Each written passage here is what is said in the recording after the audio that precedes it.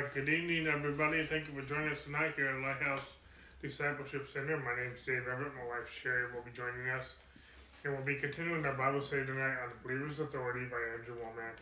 We'll be in chapter 15 again tonight, which is entitled, I Believe and Receive. We'll talk more about that in just a second. Just so you know, all of our teachings and Bible studies are archived on our website, lighthousediscipleship.org, as well as our YouTube channel, Lighthouse Discipleship Center. Okay, and we we also want to say thank you to those who have partnered with us with their tithes and their offerings. And you can, and just in case you don't know how you can do that, you can just simply go to our website at lighthousediscipleship.org. Go to our give page, and you can give anywhere from online. You can give online from anywhere in the world. And you can also, if you rather send us a check, you can simply go to, again, our website at lighthousediscipleship.org. On the bottom of every page or footer, you can find our mailing address. Just make your checks payable to Lighthouse Discipleship Center. And if you are in America, here in the USA, just so you know, those tax deductions are tax deductible. We are 501c3. So, anyway, without further ado, we're just going to go ahead and get right back into our study tonight. And we're in chapter 15. It's talk about believe and receive. Now, keep in mind, we're talking about the believer's authority. As believers, we have authority. There's a lot of scripture I can go on right here, but in Revelation 5, verses 9 and 10, it says that we are being redeemed by the blood of Jesus, and we have been made kings and priests to reign on the earth. And we have authority. But we need to know what authority we have, what authority we don't have. We also need to know how excuse me, and what means that we can exercise this authority. We don't have authority to lord it over other people, but we do have authority over the devil. We do have authority to heal the sick, raise the dead, and cast out demons and whatnot. And there's other authority. And we've been talking about authority in recent chapters in context of how do we pray for the lost? How does that work? And more specifically, we've been talking about revival. How does revival come? And how do we pray for revival?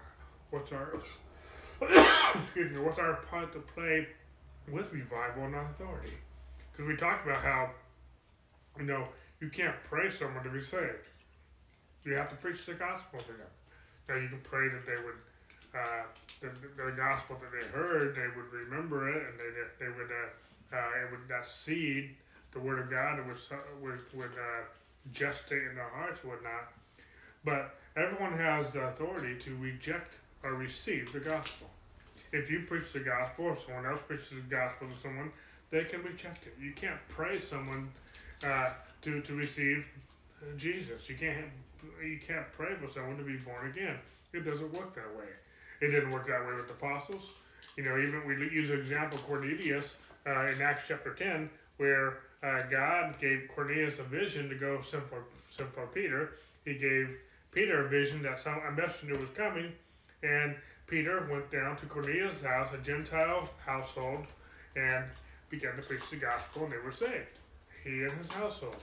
And so, why didn't the angel just preach the gospel? Because the angel does not have authority to preach the gospel. And no one can be saved unless they hear the gospel. Now, we can pray that, we can't pray. We can pray that God will send laborers into the harvest. The harvest is right, but we can pray that the God would send laborers. We can't pray that someone would be saved just through our prayer. Now, we can pray that God would set the stage, that God would send somebody, and God would soften their hearts. But how do you know they have the right to harden their hearts if they choose to? God has given us a free will. Why did God give us a free will? Because if it was mandatory, if God made us all to be saved or not saved, and then we had no free will, that's not love. Okay? When you don't give someone a free will, that is not love. And so God is love. And so He gives us a free will to receive Christ, and He gives us a free will to reject Christ. And so in that context, we've been praying, we've been studying about, with authority, how does revival come? What's our place in revival? And this particular chapter, we're talking about believing and receiving in the context of revival, in the context of the context we read the last time we were together was about, how do we reconcile the scriptures where Jesus told disciples, tarry to Jerusalem until you receive the Holy Spirit. And we've been talking about, we brought out how in that time, the Holy Spirit hadn't been poured out on all flesh. And so they had to tarry in Jerusalem. And so many people under the context of revival have said, well, we need to tarry for the Holy Spirit. Well, if you're going to take that scripture literally, then you need to also go to Jerusalem and tarry. Because you can't just take half the scripture and apply it to your life. Well, if you're going to tarry, you need to go all the way to Jerusalem and tarry till the Holy Spirit comes. But that is ridiculous because God has already poured out His Holy Spirit. He has never withdrawn His Holy Spirit. Some of our church songs will sing, "Come, Holy Spirit, come." You know, it sounds good, and it might be a very beautiful song. But the Holy Spirit is not the one who left. He never left. He said He'll never leave us or forsake us. And so He didn't leave, we left. It's very similar in the garden. When man sinned, God didn't hide Himself from Adam. Adam hid himself from God. We've been hiding from God. God's not playing hide and seek with us. He didn't abandon us. He didn't forsake us. He didn't turn His back on us because of sin. No, we turned our back on Him. And sin will harden our heart towards God. And do we have, if it's the same context, you know, people say, well, do I have to go to church? No, you don't have to go to church. Does going to church make me a Christian? No. Going to church doesn't make you a Christian any more than going to McDonald's makes you a hamburger. It doesn't work that way, you know. And so, but when you go to church, you're going to hear the Word of God. You're going to come under the fellowship of one another, and the accountability that's there, and friendship, and the koinonia, the fellowship that's there. If you don't go to church, you're going to harden. Chances are you're going to harden your heart towards God, and so and it might not happen instantly, but it can happen over a period of time. You know, if you stop praying, you stop spending time with God, stop reading your Bible. That doesn't make you unsaved, but over time that can actually harden your heart towards God. And so you know, so I don't know about you, but because I'm married, I want to spend time with my wife. I want to spend time with friends that I know and family members that are in my life. And so it's not a burden. It's not a burden to do things for friends or whatnot. It's a burden not to, in one sense. You know, it's not a burden to go to church and all these different things. No, I want to, because I want to spend time and I want to get to know Him more. It's a relationship. You know, relationships work two ways, and He wants to reveal Himself to me, and I also want to get to know Him better. And so, anyway, we're going to talk about believe and receive, and we're going to pick it up, and we're mostly done with the chapter. We're not quite. We got about three more sections left in this chapter. And this section is entitled Waves. Because we're still talking about revival. We're talking about authority in revival. And so the term waves and revival, I might be saying that not exactly correct, but waves is also terminology when it comes to revival that people have said through the years. Maybe you haven't heard that term before. Maybe I'm not saying the term exactly right. But waves has been a term. Waves of revival has been a term in the context of talking about revivals. And so Andrew's going to bring some light to this, and we're going to talk about this a little bit more in just for a few moments. And just to piggyback for anyone who hasn't been with us all the last previous Bible studies on Wednesday nights, but Dave mentioned, you know, there's certain authority that believers have, and he explained a little bit of what it's not and what it is. In Luke 9:1-2, it says, "Then he called," and it's talking about Jesus, "and Jesus called his 12 disciples together and gave them power and authority over all demons and to cure diseases. He sent them to preach the kingdom of God and to heal the sick." I just wanted to bring that out because this is the authority, part of the authority that Jesus has given us, His disciples, as children of God. And I encourage you, if you're new, to go on our website and check out the previous Bible studies, because Andrew does a very good job at explaining what this authority is. So, waves. Martin Luther had a real heart for God. He wasn't satisfied with the religious teaching and traditionally accepted doctrine of his day. As a pilgrim to the holy city, praying his rosary and climbing up the steps of the holy building, he realized that visiting that place and doing those things didn't make any difference. As he stood there, fed up with it all, the Holy Spirit brought Scripture back to his remembrance. Where is boasting then? It is excluded. By what law? Of works? Nay, but by the law of faith. Therefore we conclude that a man is justified by faith without the deeds of the law. Romans 3:27 and 28. Martin Luther heard the word and believed it. Then he acted on it by nailing his 95 theses up on the door of his church in Wittenberg, Germany. He stood boldly before the religious leaders at the Diet of Worms, giving his defense. Martin Luther proclaimed the word of God, and that word acted like a wildfire in the hungry hearts of the people. From it, the Reformation sprung up, and the world was forever changed. This wasn't because God just sovereignly said, all right, I'm ready to do something new on the earth. No, it was because a single person, a physical human being, believed, received, and acted on the word of God. Religion teaches that God moves in waves. Back in the 1940s and 50s, there was a healing movement that came through the body of Christ.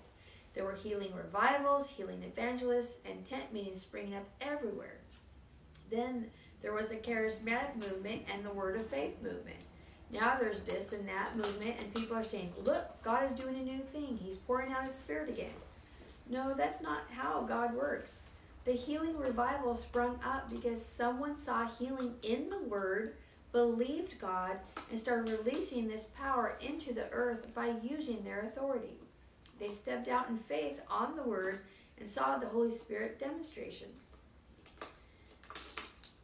That healing power has been available ever since the death, burial, and resurrection of Christ, but the church just hadn't been receiving it. Good.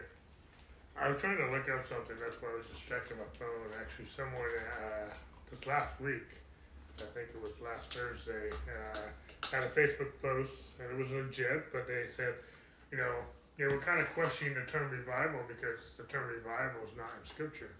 It's just like the term rapture is not in Scripture. But I also brought out, and my response to that post was, well, the word Trinity is not in Scripture either. The principle of Trinity is very out of the Father, Son, and Holy Spirit, but that you won't find the word, you can't, in your concordance, look at the word Trinity because it doesn't exist in the Bible.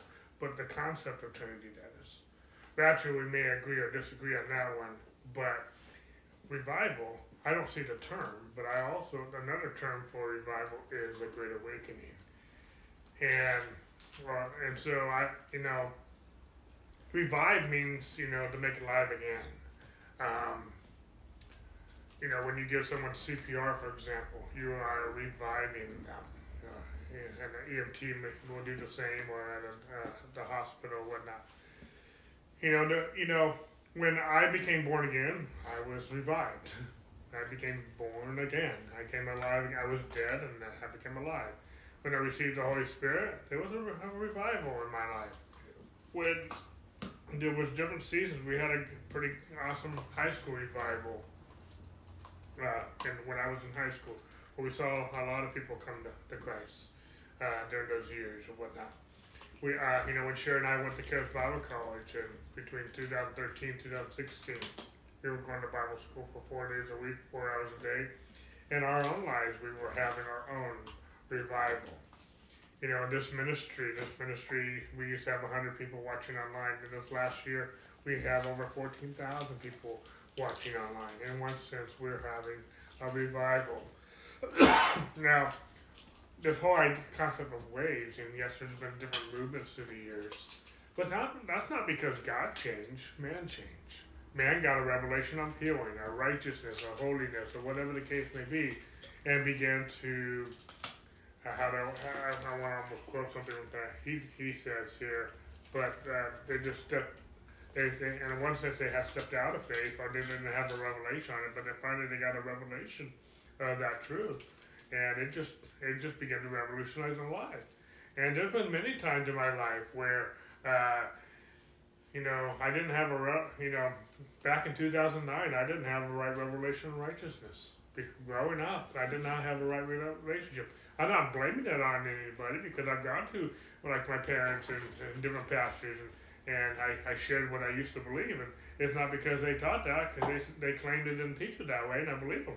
But at the same point in time, somewhere along the way, I got the wrong revelation of righteousness, and I thought it was right doing. Well, the word is a noun.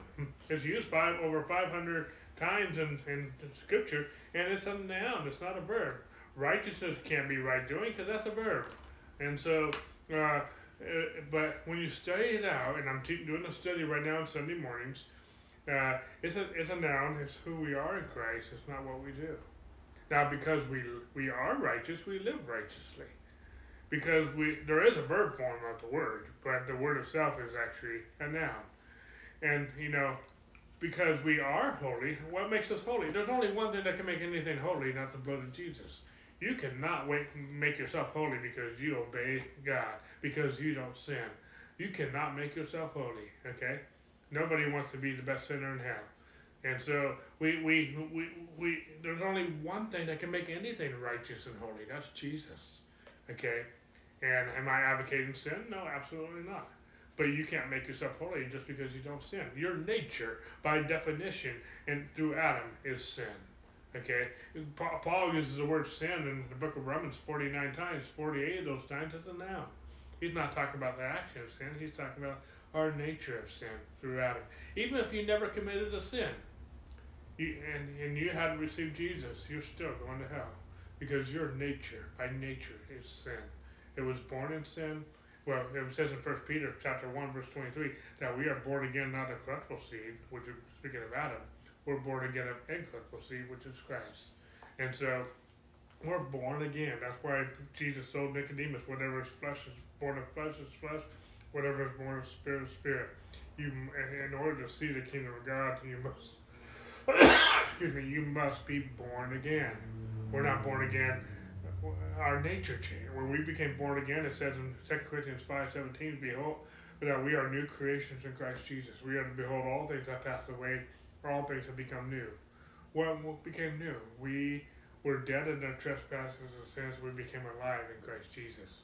We were buried with him in baptism. We were raised together with him in newness of life. We reckon ourselves to be dead to sin and alive to God in Christ Jesus. Everything I'm describing right now is what I call revival. The Bible says, well, wait to righteousness and sin not. And there have been pockets of my life where I got a revelation, for example, righteousness. And it revolutionized my life. I threw away trash cans full of old teachings and tapes and notes that I was preaching the wrong message on righteousness and other, because I had and righteousness is the foundation. If the foundation's wrong, pretty much the whole doctrine's going to be wrong. Because all Scripture is profitable for doctrine, for reproof, for correction, for training in righteousness, so the man of God might be thoroughly equipped for every good work. So, because my definition and my revelation of righteousness was wrong, I believe pretty much all my teaching was wrong, because the foundation was wrong. If the foundation is wrong, everything you build on top of the foundation is going to have a bad taste. There's something corrupt about that. And so, did I just kick myself? No.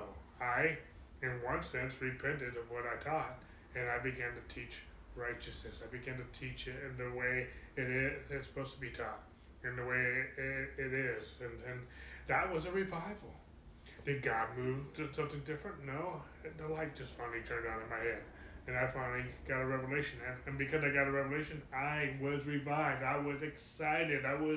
And I'm still revived. I get passionate about this subject. This is my most favorite topic to talk about. It has totally revolutionized my life in so many different areas because I got a revelation of righteousness. God didn't do something new. It already existed. I already was born again. I had already put on the new man who was created according to God in true righteousness and holiness. Ephesians 4, verse 24. I didn't get something new. I just got a revelation what I already had, and that in one sense that revival hasn't stopped. God doesn't move in waves. God doesn't pour out His Spirit here and pour out His Spirit there, and pour out His Spirit in this generation and pour out His Spirit in this. No, He poured out His Spirit at one time at the day of Pentecost, and He's been pouring out His Spirit ever since. We have to receive the Holy Spirit in different things, and we have to receive Jesus. And in one sense, we have to receive the Word of God that we hear preached and taught, and we read it ourselves. And so it's impossible. See, the Word of God is God breathed. And when God breathes His Word like CPR into your spirit, there is going to be a revival. It's God. God is still breathing. He's alive. His Word is a living epistle. You know, I was listening to something from Jesse Duplantis the other day, and I forget exactly how he said it, but he just said, you know, everyone has an opinion, and everyone has an opinion about God.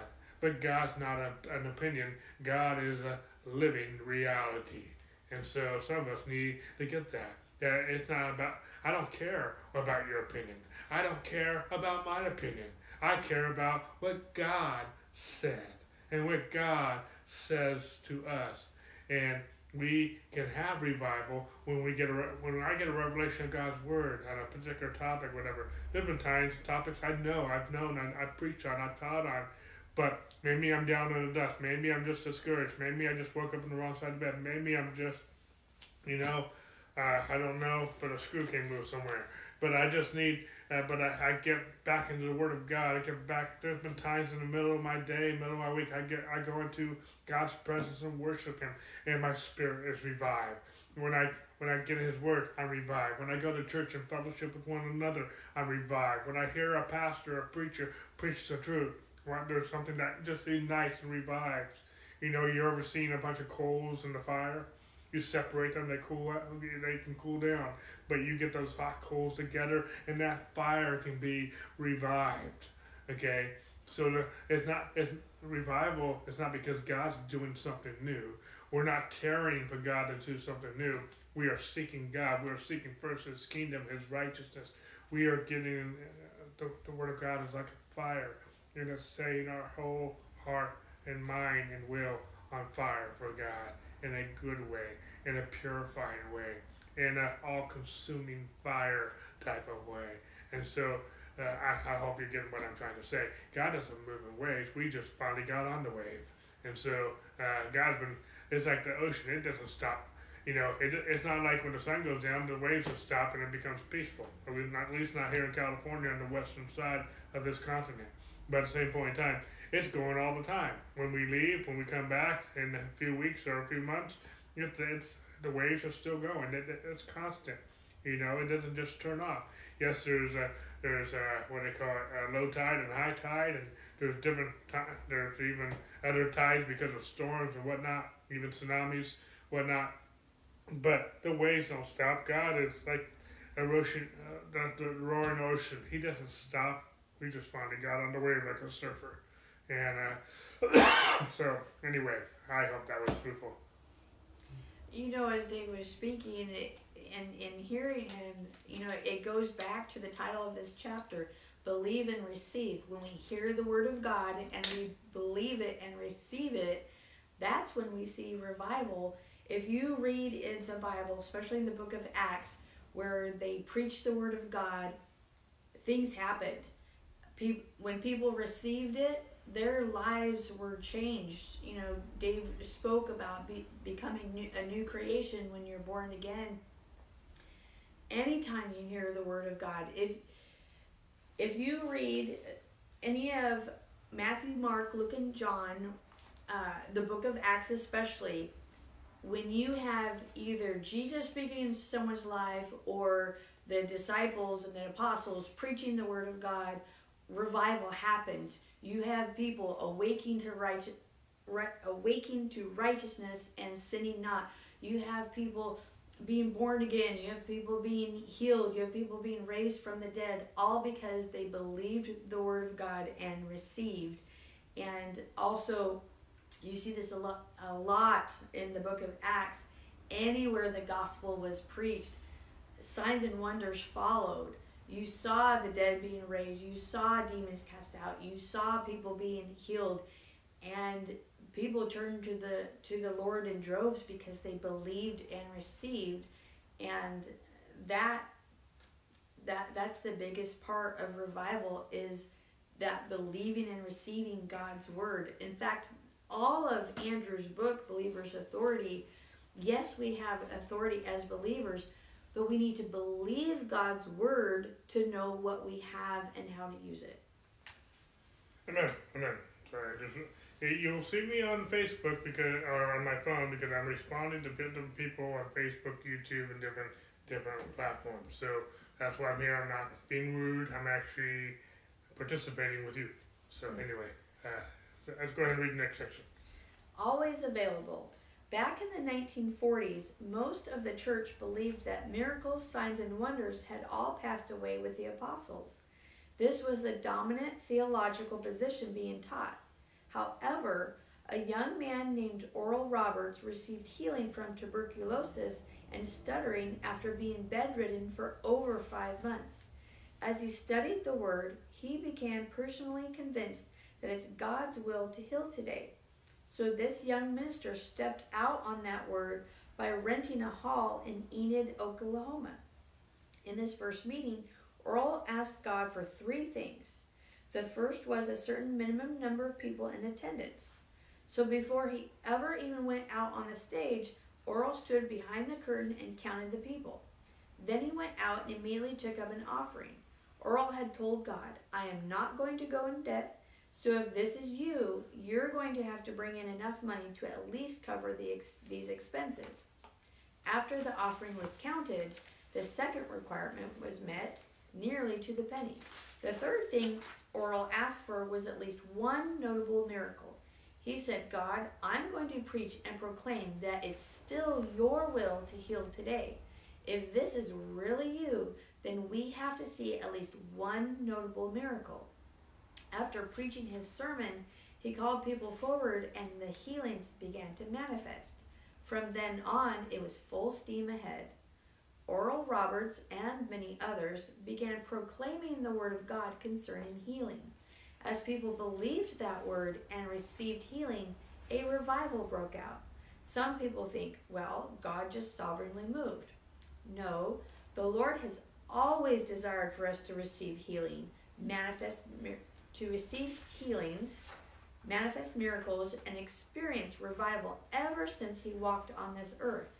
Jesus himself said, Verily, verily, I say unto you, he that believeth on me, the works that I do shall he do also, and greater works than these shall he do, because I go unto my Father. John 14:12. We can debate what the greater works are, but what are you going to do with the works that I do shall he do also? God always intended for his church to operate in the supernatural. It's not God that just skipped from around 200 AD until 1940. No, it's people who quit appropriating his power. Christians got into unbelief.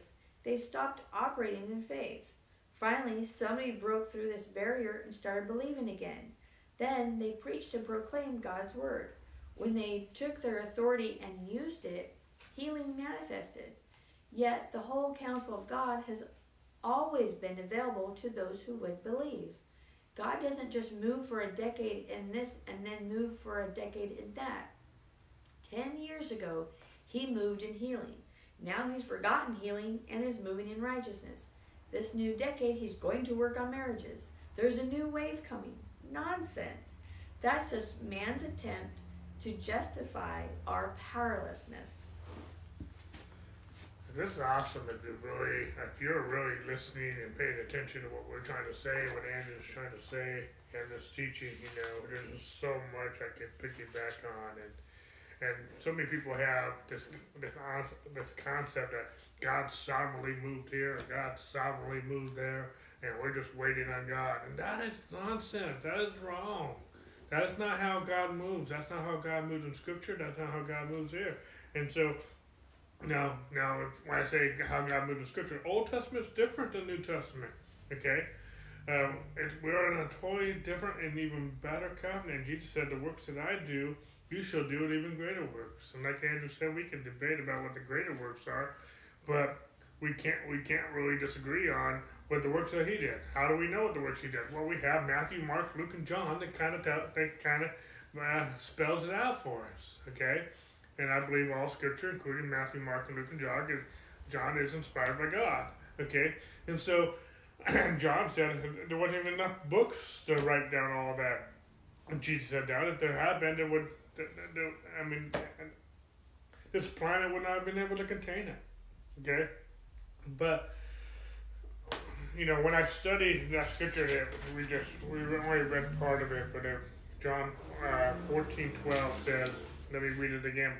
Very, very, I say to you that he that believeth on me, the works that I do, he shall do also, and even greater works than these, because I go to the Father. I love preaching on that.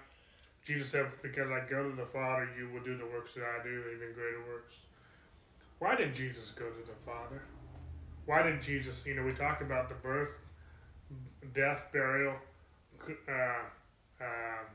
resurrection, and then ascension of Jesus. Why did Jesus go to the Father?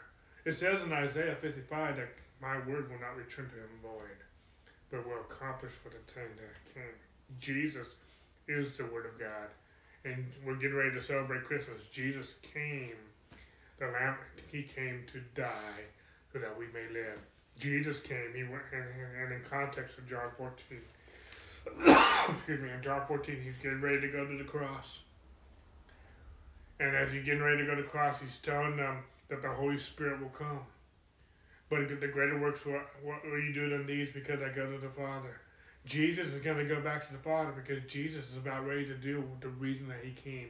He came to die. And in just a few chapters later, we see in the book of John that Jesus went to the cross. And a few chapters after that, we see that Jesus rose from the dead. 3 days later, and then sometime after that, we see that Jesus ascended. He went back to the Father because Jesus came, the Word of God came and returned back to the Father, not void, but he came to fulfill what Jesus had done, which ushered us into the new covenant. The new covenant didn't start with Matthew chapter 1, verse 1. The new covenant started with the cross. You can't have a covenant without a cross. You can't have a covenant without the shedding of blood. And so the cross ushered us into a new covenant.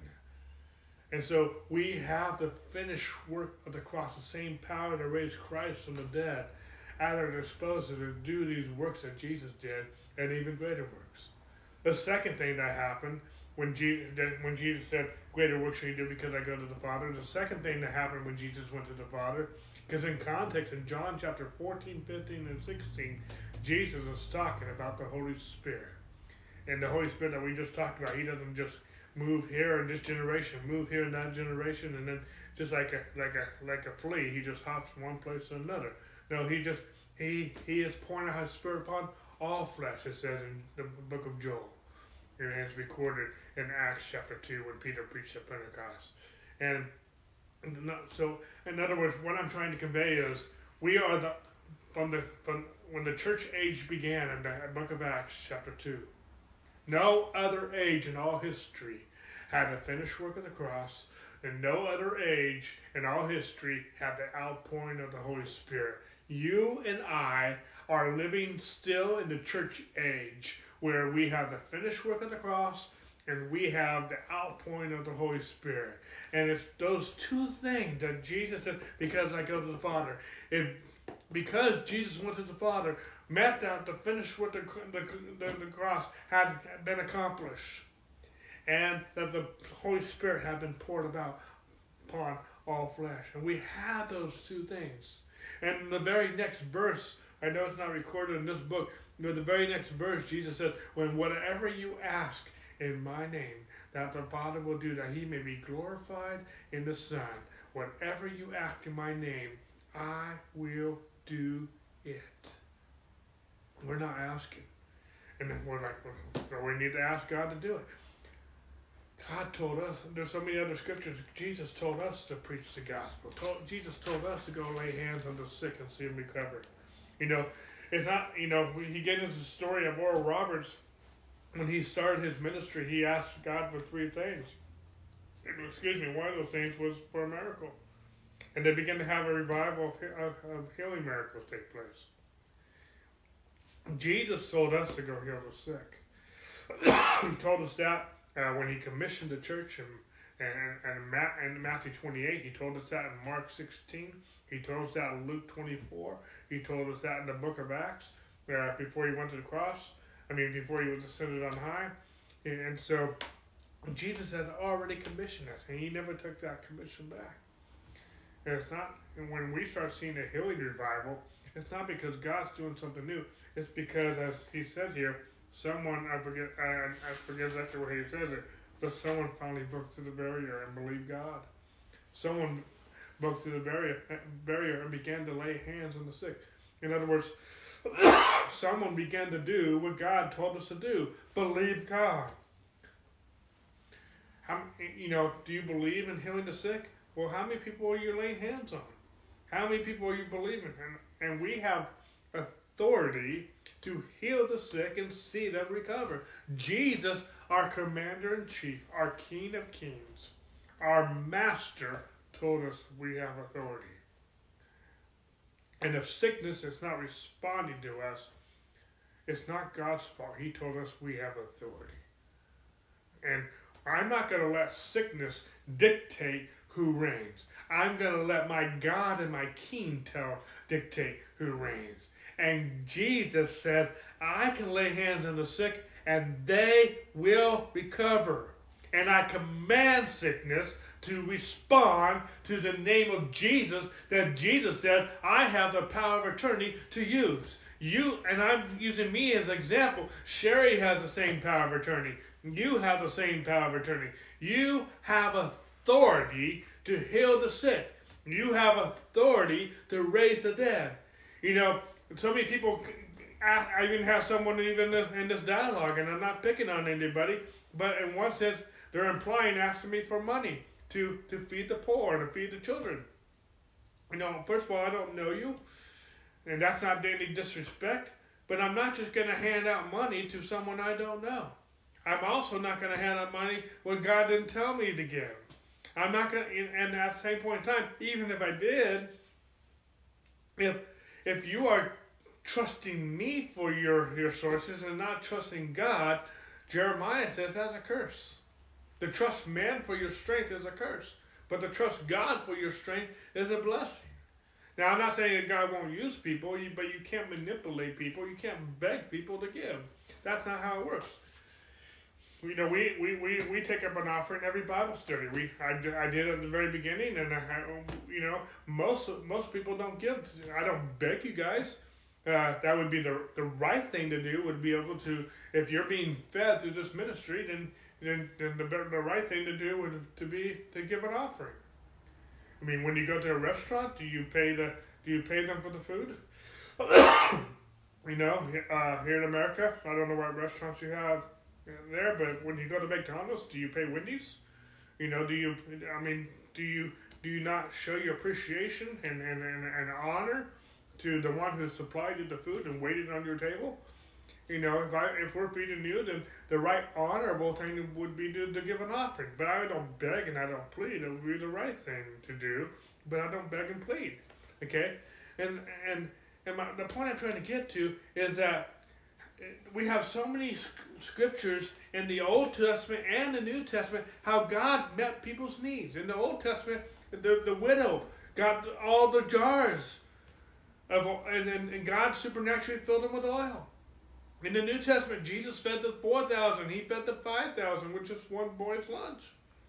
And we have a lot of examples where twice with Peter, he cast his net. One time he cast it on the other side of the boat. One time he launched out his nets when he's just spent all night fishing and caught nothing. You know, every time we have a fish story with Peter, he had caught nothing until Jesus got into the boat and said, cast your net on the other side, or whatever the case may be. You know, when Peter finally caught that fish, that it was so large that the boat began to sink and the nets began to break. Do you know that Peter, a fisherman, that was his livelihood? That was the biggest payday he ever had. And Jesus said, the works that I do, we can do. Jesus calmed the storm. Jesus fed the multitudes. Jesus multiplied the fish. We have at least 4 fish stories of Jesus multiplying fish.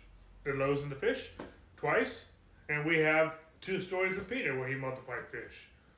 You know, we have a lot of different stories where we had to pay taxes, and there was another fish story. Peter went out and go fish, and the first fish he found, it was a coin to pay his taxes. You know, Jesus said, the same works I do, you can do.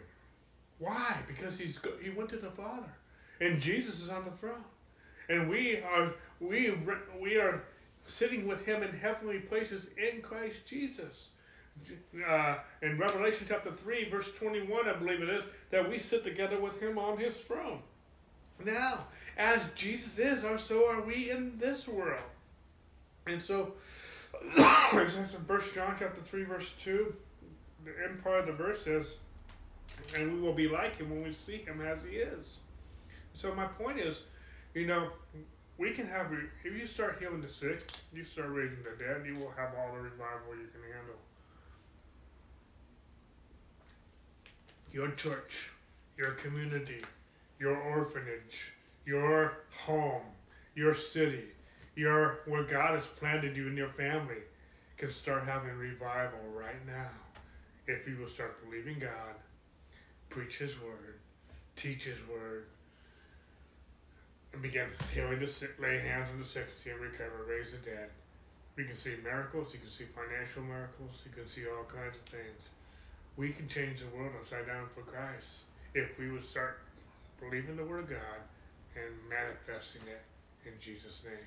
And there's so many things I can elaborate on all this. I don't have the ability to convey everything I want to convey to you right now. But we're not waiting for God to move. He is waiting for us to move. And you know, first of all, I'm into what Dave shared. But think about it this way. It is not our own power. By ourselves, we do not have authority. We do not have power. But it is the authority that God gave us.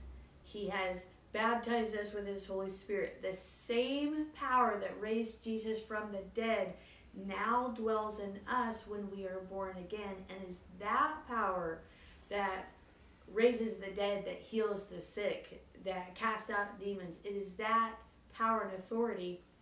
In a sense, it's like a king knighting someone so that they become his knight, where he's, or even a prince or a princess, because of their relationship to the king and queen, because the king has bestowed on them his name, his crown, his power and authority. They in turn can act in the name of the king, and that is like us. You know, in movies or in books, when you see the knight is kneeling and the king has a sword or a scepter that he puts on them, and he knights them, and he's basically given them the authority of a knight or whatever title he's giving them. But that's what God's done in us, and he has, in a sense, laid his holy scepter on us and baptized us with his Holy Spirit so that his power dwells in us, and it's that power that we release. But if we don't realize that that's who we have in us, if we do not believe the word of God, then we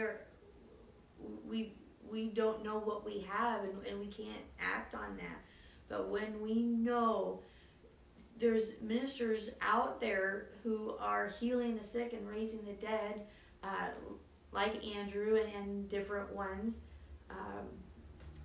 They got a revelation of who it is that dwells in them, who it is that's given them power and authority. that Jesus Christ is the same today as he was yesterday, today, and forever. And when Jesus walked this earth, he healed all that came to him. And when you study it out, when you study out healing, and you realize the scriptures in the Old Testament that prophesy of what Jesus was going to do and accomplish, they have been fulfilled at the cross.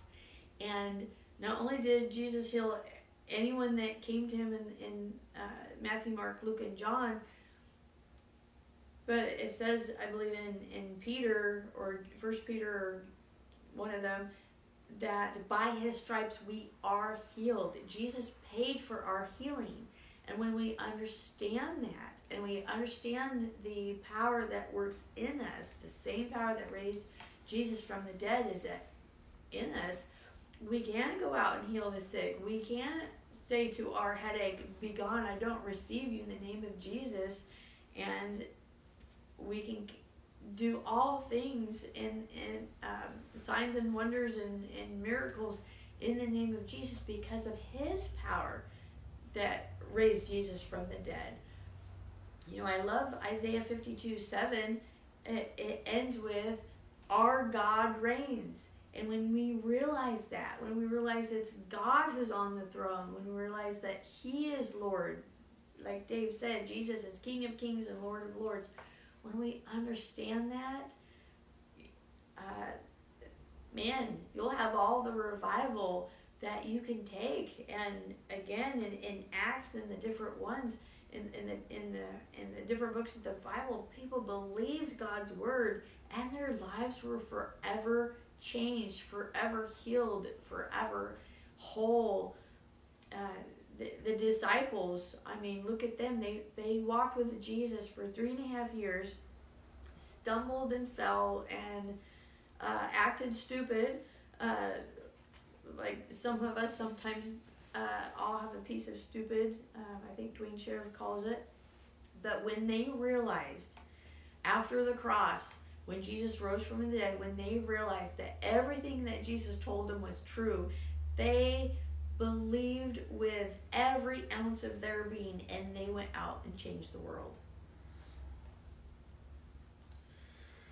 All right, let's go ahead and read this last section here real quick. This chapter, work on your receiver.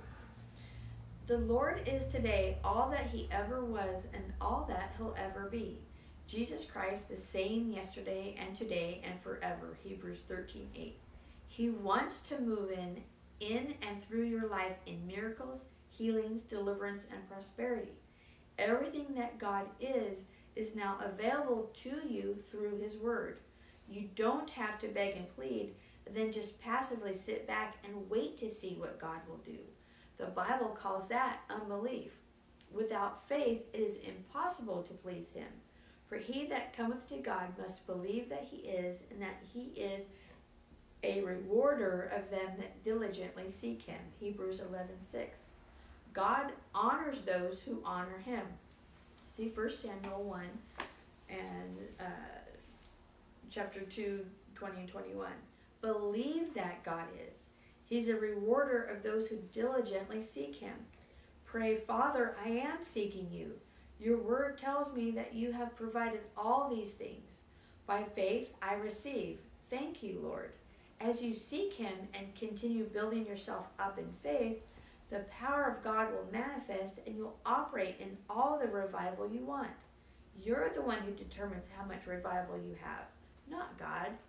You don't have to pray and just passively wait saying, I've been praying 20 years for revival and we haven't got it yet. I don't know why God hasn't done it. That's just as wrong as someone saying, I've been praying 20 years for the baptism in the Holy Ghost, but God hasn't given it to me yet. No, God has already given. You just haven't received it yet. It's not God's giver that's having the problem. It's your receiver. You need to work on your receiving, not God's giving. This is just so awesome if you and I and others can understand this. Even though we're reading this, even though we're teaching this, even though we're conveying ourselves, doesn't mean we are perfect at it either. We need to apply everything we're hearing here too. but we need to work on a receiver. God has given us everything we need for life and godliness in Jesus Christ. If you need provision, if you need healing, if you need wisdom, if whatever you need in this life, God has already given you the provision before you ever needed it. For example, when God created the heavens and the earth, He created man last.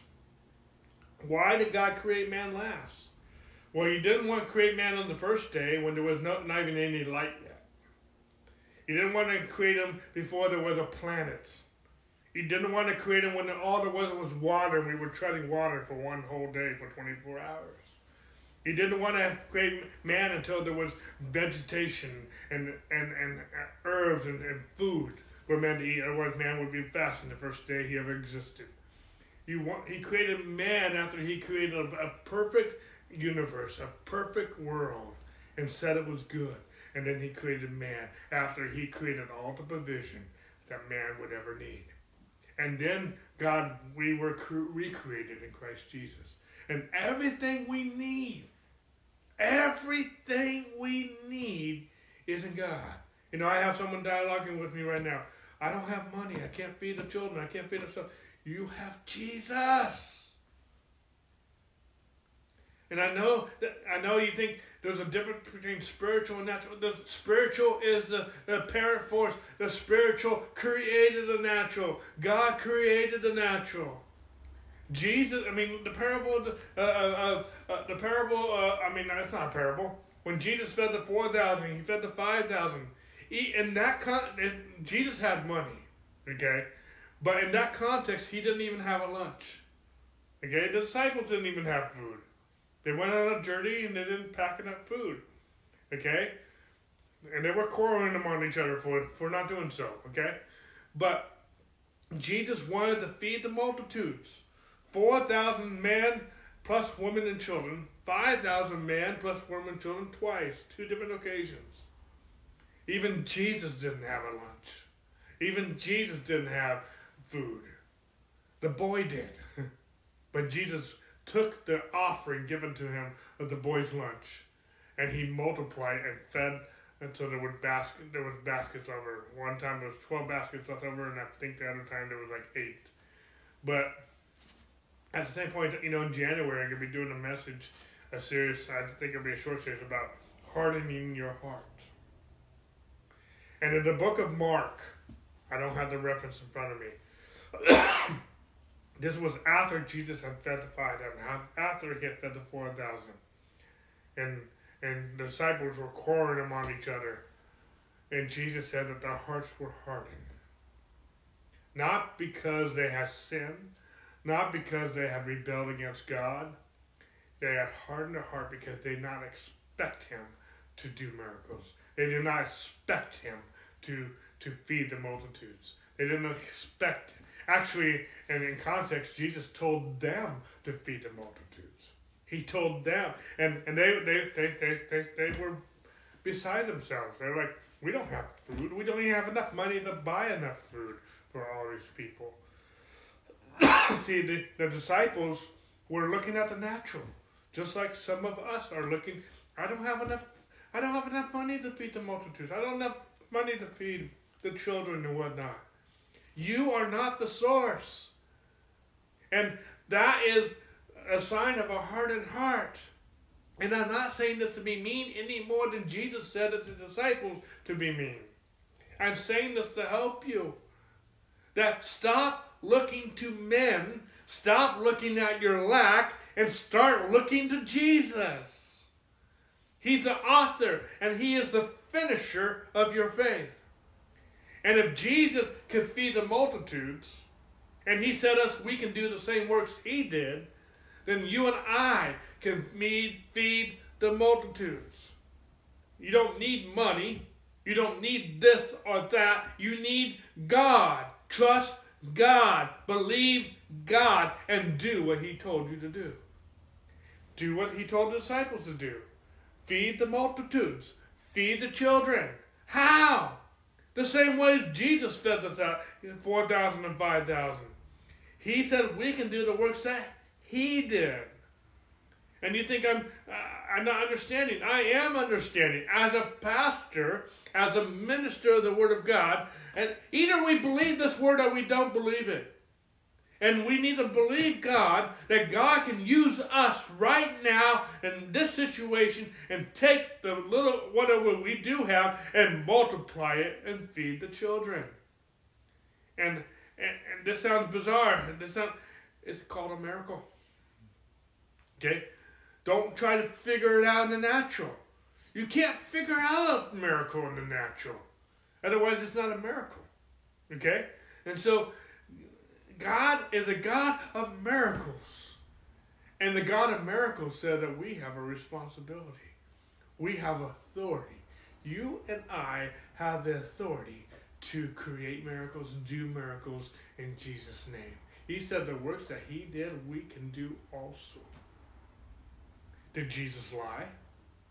Did Jesus bear false witness? Is the word of God not true? Is not what Jesus said true, that we can do what he said, what he did?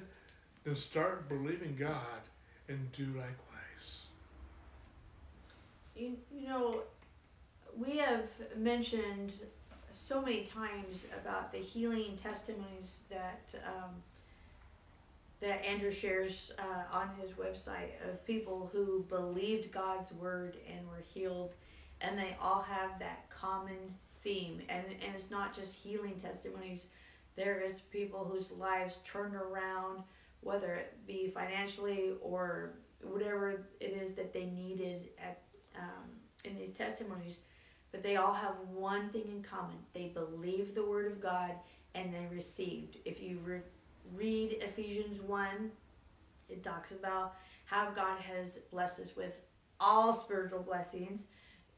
Dave referred to the verse, I believe it's in, I want to say 2 Peter chapter 1, about God has given us everything we need for life and godliness through the knowledge of, in or through the knowledge of Jesus Christ. When we believe him, when we believe God at his word, even in Matthew 6:33, Jesus himself is saying, hey, God knows you need food. He knows you need shelter. He knows you need a roof over your head. But you're to seek first the kingdom of God and his righteousness, and all of that will be added unto you. When we seek him first, when we trust him, that's when we see miracles. It's all about trusting God.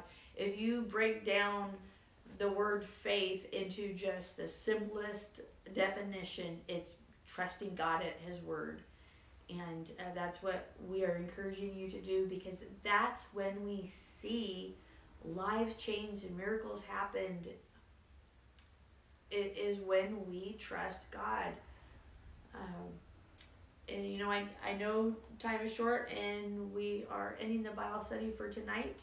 We will see you Sunday morning, actually, as Dave continues his series on righteousness, which I encourage you to join us then on Sunday. But I want to leave you all with a blessing. We bless you in the name of Jesus Christ. We thank God for all of you, and we know that it is God's joy to bless all of you. So get a good night's sleep, be refreshed, and we will see you the next time on Sunday morning.